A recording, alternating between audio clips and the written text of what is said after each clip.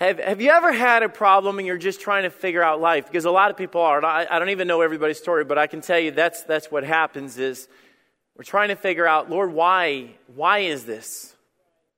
Lord, I'm not trying to upset you, and Lord, for some reason, I just feel like that I can't get a grip on life, and I can't get ahead in life, and I can't overcome, and I can't fix this. The Bible says in John 11, and I'll read it for you, now a certain man was sick. Just so you guys know, that's how this started. It didn't say a certain man died, but the Bible says a certain man was sick. A virus had entered into his body, or a sickness or a disease had come into him. And that sickness was going to take a toll on him. It was going to work through him. It was going to break him down, tear him apart. And his body did not, in and of itself, did not have what he needed to resist or put it out. And eventually, you guys know the story of what happened to Lazarus. His name was Lazarus of Bethany, the town of Mary and his sister Martha. It was that Mary which anointed the Lord with ointment and wiped his feet with her hair. His brother Lazarus was sick. Therefore his sister sent unto him, saying, Lord, behold, whom thou lovest is sick. Now I'll tell you, we read stories like this in the Bible, and we come back and say, well, that's a great story. You realize that every line, every jot, every tittle, every dot has application to our lives. This story right here that God gave us in Scripture was not just about Lazarus dying. It was about your life and my life. See, things in our life go bad. There's this virus, and just so you guys know, drawing the comparison of what's going on here, the virus in our life is called sin. And just so you guys know, when we were born in this world, we were all infected with this sin, with this sickness called sin. And this sin destroys. This sickness affects your life. Your sickness will get into your marriage. This sickness will affect the relationship you have with your kids. It affects your finances. It affects everything. Why? Because that's the world that we live in. You say, man, I don't want to hear it. That's the truth. By the way, just so you guys know, there is no perfect marriage. You come in here today and say, you sit down with your wife and you're looking over your shoulder saying, man, I wish my marriage was as good as their marriage, or I wish my kids listened like their kids. Let me tell you guys, we're all infected with this disease. We all have fallen short. We all struggle. And people have that idea, well, everybody at church has it all worked out. I tell you, we're struggling with the same disease. The only difference is we found the antidote. What's happening in this passage is Lazarus is beyond hope. This sickness that he had in his life was taking toll on him and brought him to the point where it was beyond hope. It's what sin does. I want to read another passage. It's in John chapter 10, verse 10. The Bible says, the thief cometh not, but to steal, to kill, and destroy. In this world, the enemy that we face, sometimes we portray Satan. You guys know what I'm talking about? The little character that sits on your shoulder, the little red suit, pitchfork. You know what I'm talking about? You guys with me? Are you guys awake? I told them, don't bring the lights back up or their eyes will go in shock when we do the next play. Now I'm thinking, man, I hope they're not falling asleep on me. Satan does not come at you as a little red dude on your shoulder whispering in your ear. The Bible describes him as a roaring lion seeking whom he may devour. He's not out to play with you. He's not out to, there is no parties in hell. And the sin and the whole worldly lifestyle that he tries to portray of living it up, I'll tell you, there's a price tag attached to that you will not want to pay. And the sickness that the Bible talks about, the man behind the sickness that was introducing it from the very beginning, his name was Satan. And the Bible says his agenda, the thief cometh not, Satan comes not but to steal. That's his job. That's his goal. That's his objective, to steal. His goal is to steal your joy and steal your love and rob your marriage and take away that relationship with your kids. He's behind this virus. If it was only that simple. See, the thing is, he's working this way and he's not going to stop and he's not going to quit because the Bible says he came to steal, kill, and destroy. Just like that virus, that sickness that came into Lazarus' life, It did not leave until it ran its course and it destroyed. And I'm telling you, all of us have this sickness in our life, and it's going to run its course, and it's not going to stop until when? It takes everything you love. I'm going to tell you guys something that I'm going to be very transparent. I want you guys to know that's how we should be. I want to, and you say, well, I don't want anybody offending me. I'll tell you, if you went to the doctor, you want them to shoot you straight. Doctor, just tell me what's wrong with me because I want to fix this. I'm going to tell you, God has told us straight up what's wrong. I'm going to tell you a big problem of what Christians and lost people have done. We have settled with trying to cope in life rather than conquer our problems. We have settled with just trying to say that I'm hurt. And then you know what? When you struggle with that illness and you struggle with that marriage and you struggle with trying to get your kids' attention and I just want them to listen to me and I just want them to love me. I just want to dig myself out of this pit of finances that I'm in. And after a while of fighting, you turn around and you just get numb. You get worn out. You say, I don't even want to talk to her anymore. And my kids are going to do whatever they're going to do anyways. I'd rather not even know what they're into. We end up getting into that coping rather than conquering. God has not left us here to cope with our problems. He's left us here to conquer our problems. Last Sunday was great. Jesus came out of the tomb and we watched him as he walked down and he conquered death, hell, and the grave. Let me tell you, that same power is here today. He didn't leave it at Easter Sunday. And here's how we cope with our problems. Do you know why alcohol is such a problem in our nation, in church and out of church? Do you know why we're abusing prescription drugs when we get that medicine and we're trying to say, well, I'm just going to take an extra one. I'm just stressed. I'm tired. And we turn to pornography and we turn to overeating and we turn to different things that do not fix the problem. You know what they actually do? They steal, kill, and destroy. They're Band-Aids. See, in this story that we're showing you, all of Mary and Martha's efforts failed. Everything they tried to do did not work. Because the sickness, the virus, the disease that entered into Lazarus' life was greater than they were. Your problem is greater than you are. And it came down to it that they were beyond point.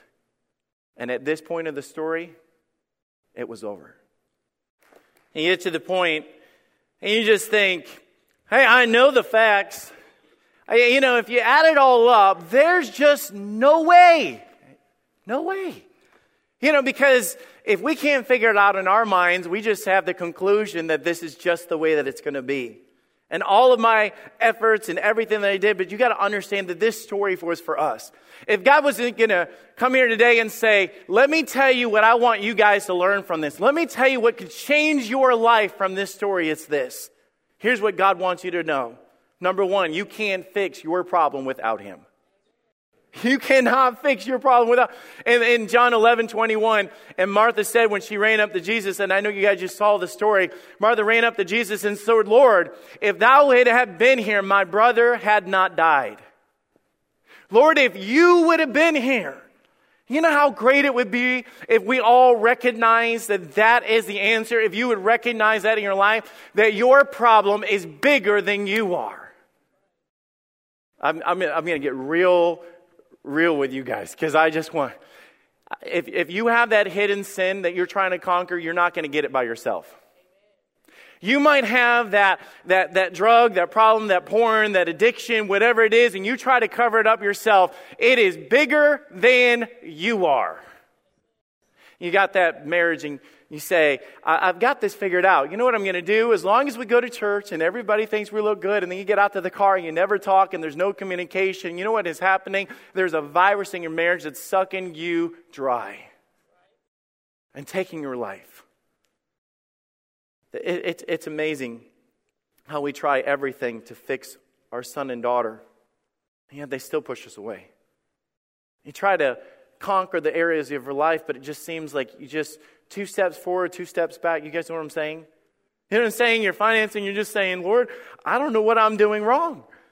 Here the thing is, Lord, I know that you're able, and maybe some of you are at the point where you've never even pulled the Lord into it. You're thinking, Lord, why can't I get out?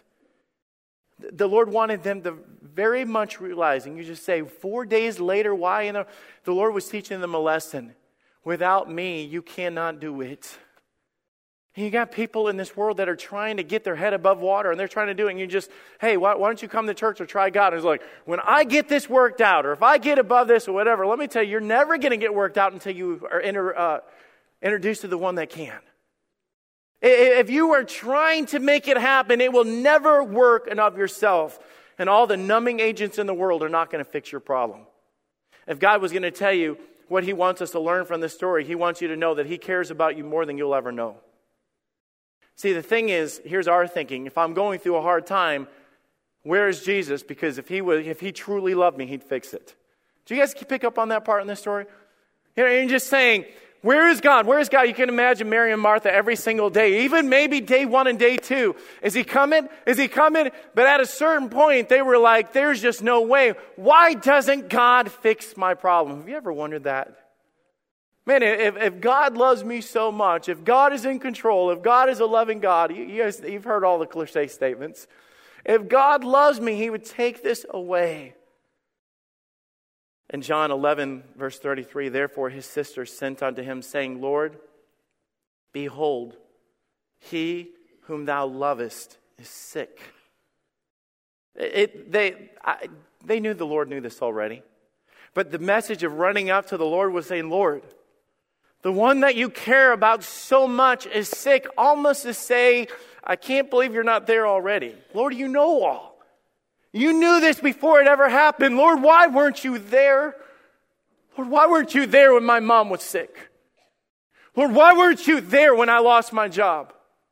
Lord, why didn't you intervene? And we almost get bitter in our hearts trying to sit back and shake our fist at God saying, if you're a loving God, then why? I'm going to show you guys, let's get a little deep in this passage. In verse 11, or chapter 11, verse 3, he says, he whom thou lovest is sick. Now notice the response of verse 5. Now Jesus loved Martha, her sister, and Lazarus. There's a powerful message right here. The verse 3, when it says, whom thou lovest, they used the Greek word was phileo. It was that friendship love. God, you know that guy that you're fond of, that you stay at our house and we eat with you and he cares for you. You know that guy that goes to church with you and he sings about you and he loves you and you love him? And God says in verse 5, he says, oh, the one that I love, that word in verse 5 is agape. It went from phileo to agape, and you say, what does that mean? Oh, that's God's love. It's not our love. See, we have this idea that it's a superficial love, but when God responded to them and said, oh, the love that I love you with, the unconditional love, the cross love, the die on the cross for your sins love, the carry your pain and your shame and the die and to be stripped and to be scourged, that love, yes, that is how I love Lazarus. Because we get to the point when we just realize that we have this mindset that God does not care. That if God cared, he'd intervene. But here's the thing, that God cared so much that he had it all worked out. It's so cool to see the contrast of this. There's a deep statement being made here. But in our flesh, we doubt God. We do. And you can spiritualize this all you want. You can sit there and go, God's in control, whatever. In your heart, when your daughter's sick, you'll doubt God. When you get that phone call and you say, oh, it's cancer, in your heart, in your flesh, we sit there and we grieve. Mary and Martha were not wicked people, but they were struggling with this. I want to jump forward and show you this. Verse 33, when Jesus therefore saw her weeping, Jesus shows up on the scene just like we just showed. And the Jews also weeping, which came with her, he groaned in his spirit and was troubled. And he said, where have ye laid him? And they said unto him, Lord, come see. Jesus wept. Then said the Jews, behold, how he loved them. Mary and Martha run up to Jesus, and the Bible describes them weeping. Now, if you're to take that passage, that word weeping in that passage literally is wailing. You can imagine when you're sitting just like, man, if you would have been here, Lord, you are the hope. You could have changed this. Their hurts became his hurts. This is one of the most popular passages in Scripture. If you want to walk out of here and say, hey, I memorized Scripture today at church, memorize that verse, Jesus wept. You got one down. You can brag on that. Post it on Facebook. Jesus wept. I got that one. But the whole identity of what's going on with that is the fact that Jesus was identifying with their pain. Jesus was saying that it matters to me. Jesus was saying that I care about you. I never turned my back on you. It's not that I did not care. God was teaching them something in the middle of this. See, the thing is, God cares. He cares for you. He cares for you when you're on the mountaintop. And I tell you, he cares with you when you're in the hospital bed. He cared for you when you got that job. He cares for you when you lost that job. He cared for you when you were giving birth to that baby. He cared for you when that baby walked out the door and slammed the door on your face. He never stopped caring for you. It's only in our flesh because we see the circumstances around us, not understanding that God cares for us in the midst of the pain. You people have asked me and says, Pastor Tony, you explain this. Why do bad things happen to good people? And I'll tell you, because good people live in a bad world. You want to say, I hate this. Why do we have to deal with this? The curse is here until God takes us home. There is cancer. There is divorce. There is funerals. There is frustration. There will be arguments. There will be all of these things until God takes us home. But this is what I love about this.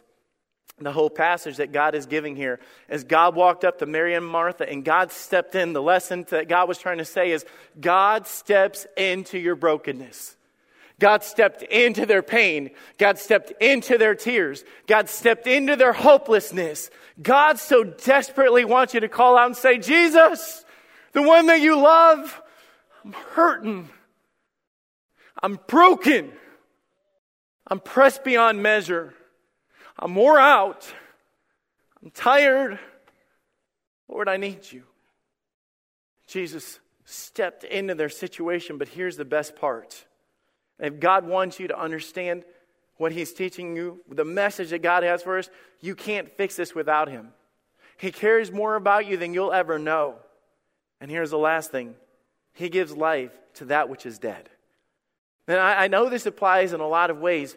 Verse 17, then when Jesus came, he found that he had lain in the grave 4 days already. Now, Jesus had raised the dead before. This wasn't an uncommon thing for him to have the power, but this was much different. It would have been a miracle if they would have said, Lord, he's been dead for an hour. Okay, let's rush in there. Okay, that would have been a miracle. 1 day, 2 days, 3 days, 4 days. You guys know what happens. The Bible says that after 4 days, they gave up hope. And rightly so. What happens after 4 days? Jesus says in verse 25, Jesus said unto her, I am the resurrection and the life. He that believeth in me, though they were dead, yet shall he live. Let me word it like this. Jesus said, I am the resurrection and the life. Even though you thought it was impossible, it's not impossible for me. Do you get that that's the message that God is giving in here? Even though you thought that there is no way, God said there is no situation in your life that is beyond help and without hope. I am the resurrection. I am the life. I bring dead things to life. He had the power to step into their messes that were beyond hope and beyond fixing. Only God can do it. That's what God was doing.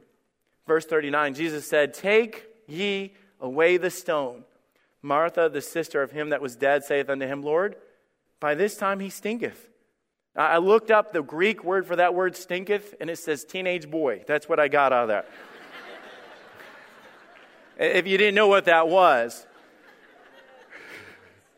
I'm not going to name all the teenage boys that this involves, but we had a bunch of teenage boys over my house, and my wife said that they were all hanging out in the basement, and they had a big activity, and they went down there.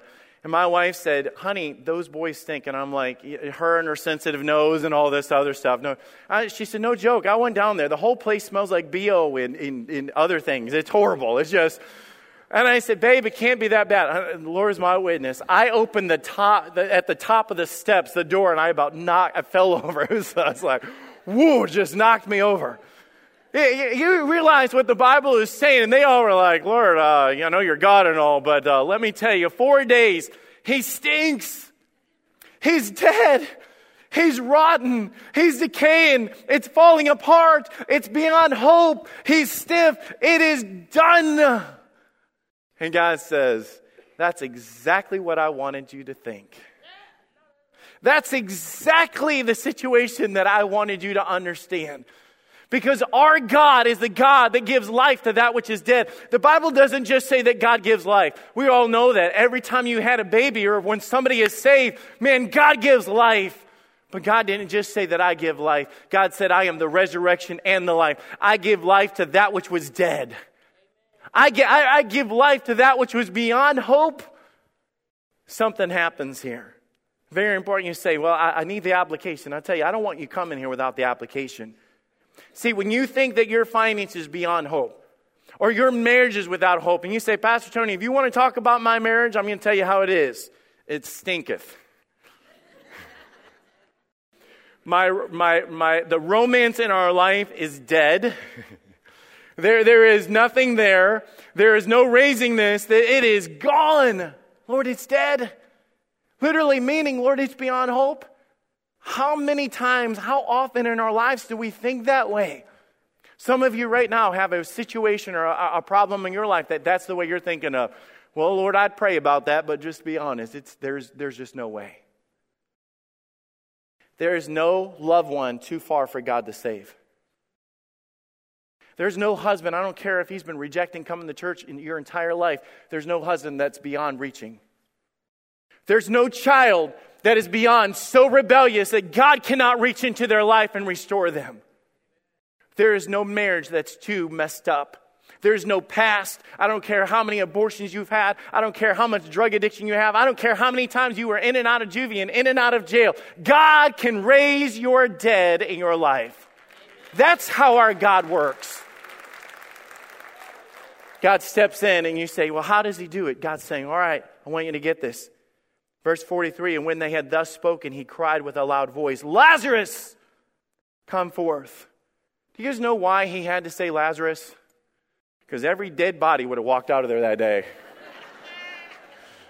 would have been Night of the Living Dead right there in the Bible story. Zombie movies have nothing on this scene.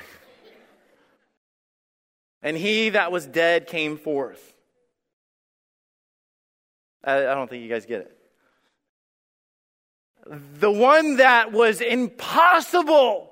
There's no way. God spoke the words. There is power in the words of our God. There is life in the words of our God.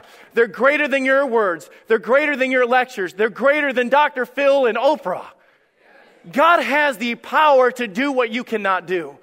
You see, you got to understand, those same words spoke the world into existence. Those same words and that same breath breathed life into Adam and Eve when they were created.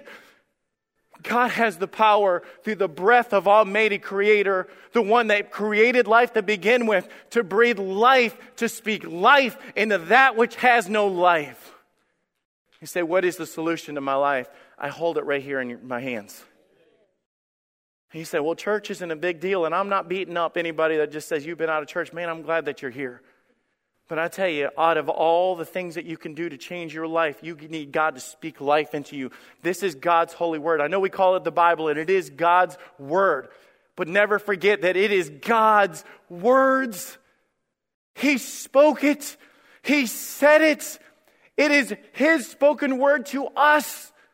It can fix, it can change, it can turn around, it can resurrect.